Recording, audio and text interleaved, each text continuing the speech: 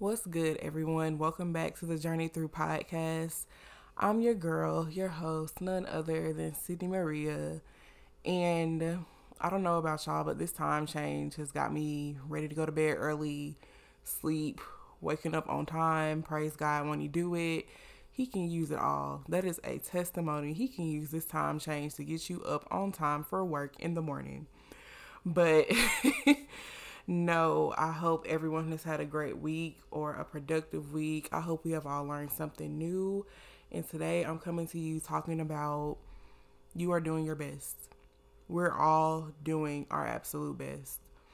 And in the middle of that, you can do many great things, but it's always a challenge to do one great thing. But I believe you can do it. And given your circumstances, you're doing the best you can in this moment. I don't remember who said it. I'm not even gonna think. I'm not even gonna put out who I think said it, but you're doing the best you can with what you have. And Google the quote to see who said it. I'm gonna just, if I'm wrong, I'm wrong. I want to say Maya Angelou said it, but you're doing the best you can with what you have and with what you were given. And sometimes we don't think that's enough. I know I have my moments when I'm like, "Ooh, I wish I could do more. I wish I had more. I wish." And it steals those moments of gratitude from me, right? And when it steals those moments of gratitude, I'm generally comparing myself to what other people have, or I'm looking at the way their lives are panning out and the way they do different things. And what prompted me to record this episode, well, let me backtrack. What lit the fire under my behind to record this episode was a post I saw on Instagram that basically said, you've been through more than the average person in your generation, and you are basing your experiences off of survival mode when your peers may have not had to be in survival mode. They were able to grow at the age of 11, 12, 13, so on and so forth, without having to pivot into survival mode. And that did something for your girl. That spoke to me. I'm still processing all of it, but that definitely spoke to me because as if anybody has been through any level of trauma or just having to grow up quickly, then you know that the processing that you do at an early age when you've experienced trauma, I should say, the processing that you do at those early, tender, premature ages is that of, I would say, an adult. You're figuring out adult problems. You see your life through a different lens. And it's not a lens that always feels good. It's not one that you find it hard to calm down, basically. You find it really hard to settle your nerves. You find it difficult to be a child, okay? You were essentially robbed of your childhood. And I don't know what it is that you have been through personally, but every person that I know that has experienced some sort of childhood trauma has this complex now as an adult where they're realizing, yo, I didn't have a childhood the way that I wanted to. Or, dang, I really had to grow up quick. Or I know I'm always told, like, oh, you're the mom friend, you're super mature. Well, it wasn't by choice. It wasn't an option. That's not something that I just chose. Like, sure, I'm more mature than most people, but one, don't call me the mom friend because I'm not your mother. Like, let's just set that straight. It's really weird when that happens, and I know my friends don't mean it in an offensive way, but I'm not the mom friend. Don't let's correct how we address our friendships and how we address people in our friendships, because you don't know what that does to a person or for a person. But that's another conversation. But I've always been the super mature friend, and I can remember an age when I was very childlike and just enjoying life and just blissfully just here and blossoming and being a kid, and then it was like boom, overnight you feel like you have to grow up quicker and you feel like you have to figure things out. And a lot of it is we know the phrase trauma response, but a lot of it is just fear of what you've lost and knowing that it won't come back, or what was taken from you and knowing that you can't get it back. And being very cognizant of the loss that was unfortunately granted to you, it shifts the way that you think. And if that is you, I want to remind you right now, millennial in your mid to late 20s, or Gen Z in your late teens, early 20s, or whatever generation you fall into, that you are doing your absolute best. You are doing the best that you can with what you were given. No, the cards were not fairly distributed. Yes, you had to fight a little bit longer and a little bit harder and a little bit earlier than most, but you are doing the absolute best. Now, on the flip side, I heard this today when I was listening to the new Maverick City or Tribal album that came out this week, and Chandler Moore did like a 30-minute track on the story of Moses and how he is a foreshadowing of Jesus in the New Testament and X, Y, and Z and all that great stuff. But the part that stuck out to me the most was when Chandler was like, everything that you're going through isn't for you. It's for other people. And I know that's a hard pill to swallow, like, but this is my life. It's about me, like, yada, yada, yada. That doesn't make sense. Listen, I would say that in undergrad to a group of women that I led, and they would get so frustrated with me. My executive board would get so frustrated with me because they would take it as I'm doing this, I'm exerting myself physically, when what I was saying was, this organization is going to help a lot of people more than their own expectations. I knew and I saw the fruit, and still am seeing the fruit of every organization that I led, because I was obedient to the call. I didn't necessarily take said position because I wanted to be seen on campus or I wanted something out of it. Actually, it was the complete opposite. Your girl doesn't like attention. She doesn't like being in the front. But there is something in me. Well, there was something in me at that stage of my life where leading a group of women and me being honest about leading a group or two groups at this point of women was bigger than myself.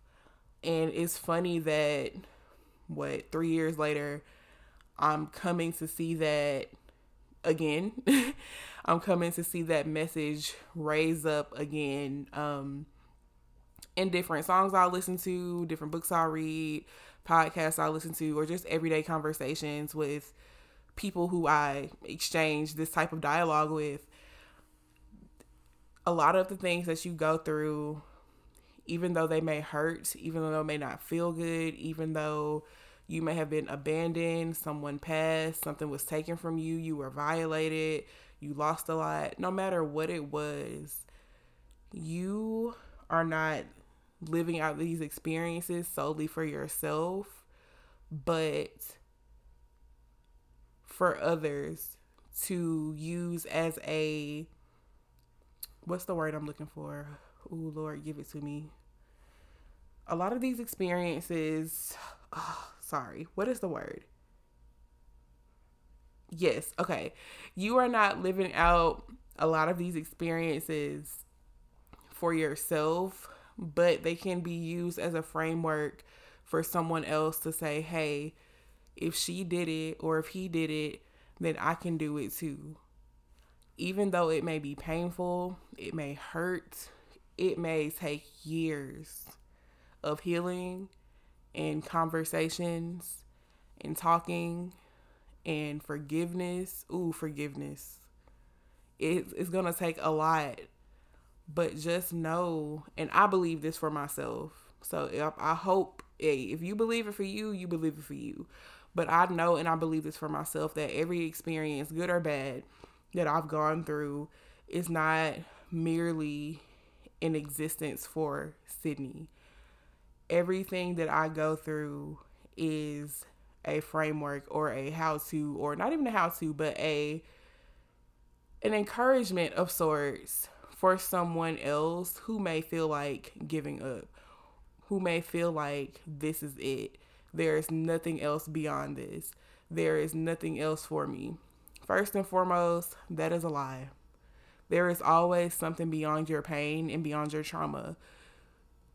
It just sometimes takes the right person and the right placement and the right experiences and sometimes the right pushing of yourself outside of your comfort zone to say, hey, I need this. I need you. It takes a humbling of the heart to say you need something.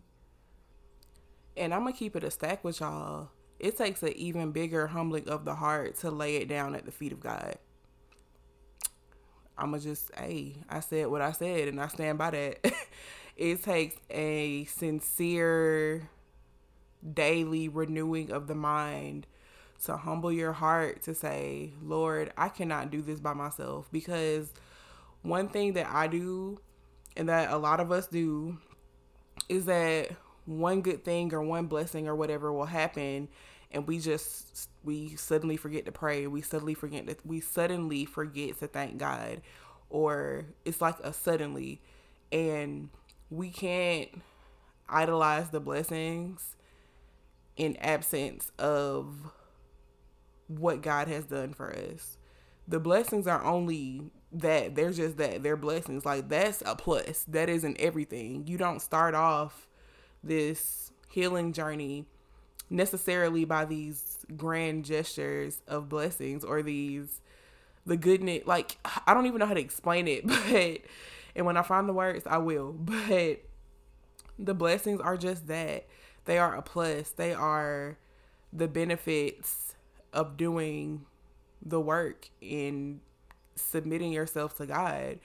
The true goodness of God is being able to submit to Him and surrender to Him and say, hey, even if this doesn't happen the way that I would like, or in context of this conversation, even though I did lose my mom and we did lose the house and my grandmother died and I was violated and X, Y, and Z and all of those different examples, even if He's still good.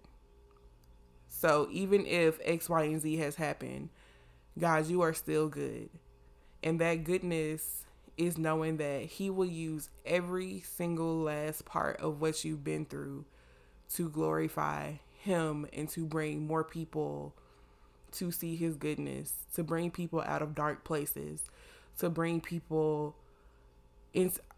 It's just the word goodness keeps coming up, to bring people into His goodness, to show people that it's not all downhill from there. It doesn't end because you flunked out of college or the person that you love didn't love you back in that way, or the relationship ended, or you're brokenhearted. He sees your entire heart. Okay? He sees it all. He knows it all. And He wants you. And that's something that I have to remind myself every day. Like, even when I'm having a really tough day at work, and if you know my job, you know that it gets wild sometimes. I still can't believe that. Yeah. Anyway, it gets wild sometimes, and I have to remind myself every day that He is still in control. Even on my worst day, He's still good. This mess can't hold a candle to what God is doing. And I catch myself sometimes thinking like, I know God is like, if only you knew. If only you knew what I had planned. If only you could see beyond your eyes. If only you could exercise a little bit more faith, 1% every day or 0.5% every day, whatever you got, give it to him. If only you knew. Because the reality is, there is nothing too small that you can offer over to God. That your offering is not too small. Even if all you have is 0.1% of whatever it is that you were called to, that is more than enough, because that is significant of your heart. There is nothing too small in your life that is seen as insignificant or unimportant or not enough. You're more than enough. Every day, do I believe that? No, not necessarily, but I know it. And once you put those things into practice and you say it to yourself, or you keep those types of things around your bedroom or wherever you are, wherever you spend the most time, you have to tell yourself and create a space, a safe space of, this is what I believe. This is what is true about me because God said that it was true. This is what he can do. Even though it looks this way, I know that my faith says different.